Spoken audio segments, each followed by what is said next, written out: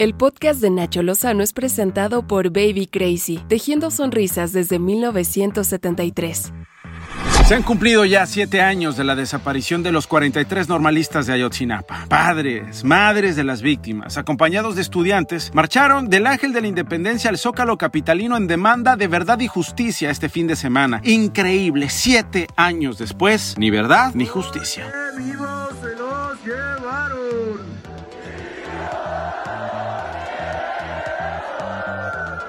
El subsecretario de Gobernación, Alejandro Encinas, y quien personalmente se ha estado encargando durante la cuarta transformación, es un decir, del asunto de Ayotzinapa, reveló que el presidente Andrés Manuel López Obrador envió al gobierno de Israel una carta para solicitar su apoyo y colaboración para extraditar a México a Tomás Cerón, extitular de la Agencia de Investigación Criminal de la extinta Procuraduría General de la República en el sexenio de Enrique Peña Nieto. Él, Cerón, o como le dicen, Sembrón, por andar presuntamente sembrando pruebas, está acusado de tortura y de eso, de manipular pruebas. La República ha enviado una carta que pronto se dará a conocer, en cual se confirme que ha sido recibida por el primer ministro de Israel, solicitando su apoyo y colaboración para agilizar los trámites de extradición de esta persona, en donde se ha venido acreditando pues que incurrió en omisiones y en responsabilidades graves en toda la construcción de la verdad histórica.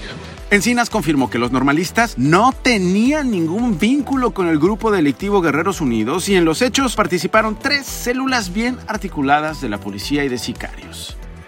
Ahora, tenemos más noticias. Fíjense, la Fiscalía General de la República detuvo al exdirector de la División de Fuerzas Estatales de Oaxaca, Juan N., pero también al exdirector del 9º Agrupamiento de la Coordinación de Alerta y Reacción Inmediata oaxaqueño, Carlos N. ¿Por qué? Bueno, a ambos los involucran en otra herida que nuestro país sigue teniendo abierta: su probable responsabilidad en el ataque de cuerpos policíacos contra civiles en Nochixtlán, Oaxaca. ¿Se acuerda? Lo que ocurrió en junio de 2016. Sí. México sigue siendo el país donde los civiles, los estudiantes desarmados son desaparecidos o asesinados. En Nochixtlán murieron 6 personas, 28 resultaron lesionadas de por vida. Las investigaciones señalan que los ahora detenidos incurrieron en omisiones porque no generaron instrucciones adecuadas para evitar la masacre que presenciamos, que vimos y contamos en Oaxaca.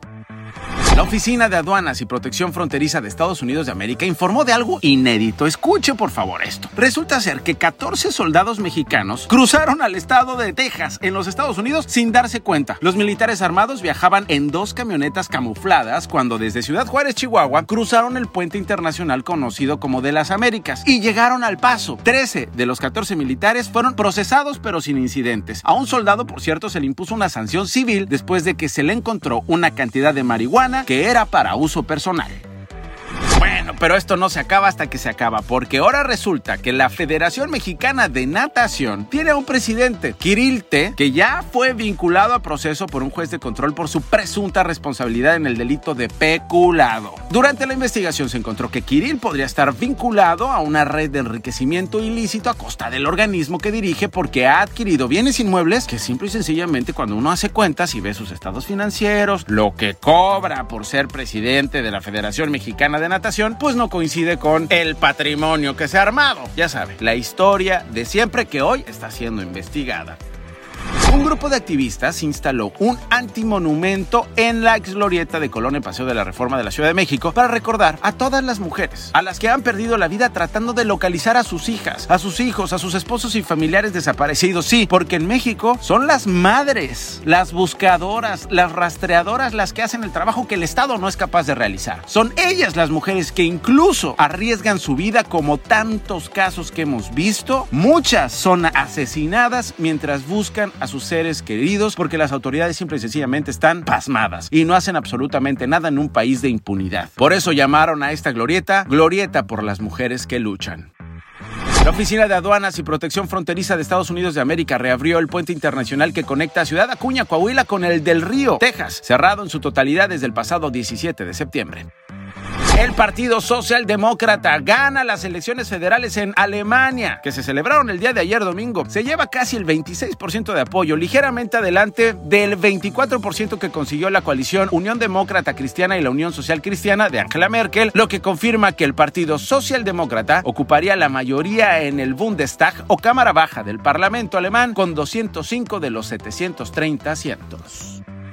Recuerde, si se quiere enterar de las noticias más relevantes, denle click al podcast de La Lista en Spotify. Soy Nacho Lozano y yo se las cuento todos los días. Click y las reciben así de facilito. Estas fueron las 5 notas más relevantes del día con Nacho Lozano, presentado por Baby Crazy, tejiendo sonrisas desde 1973.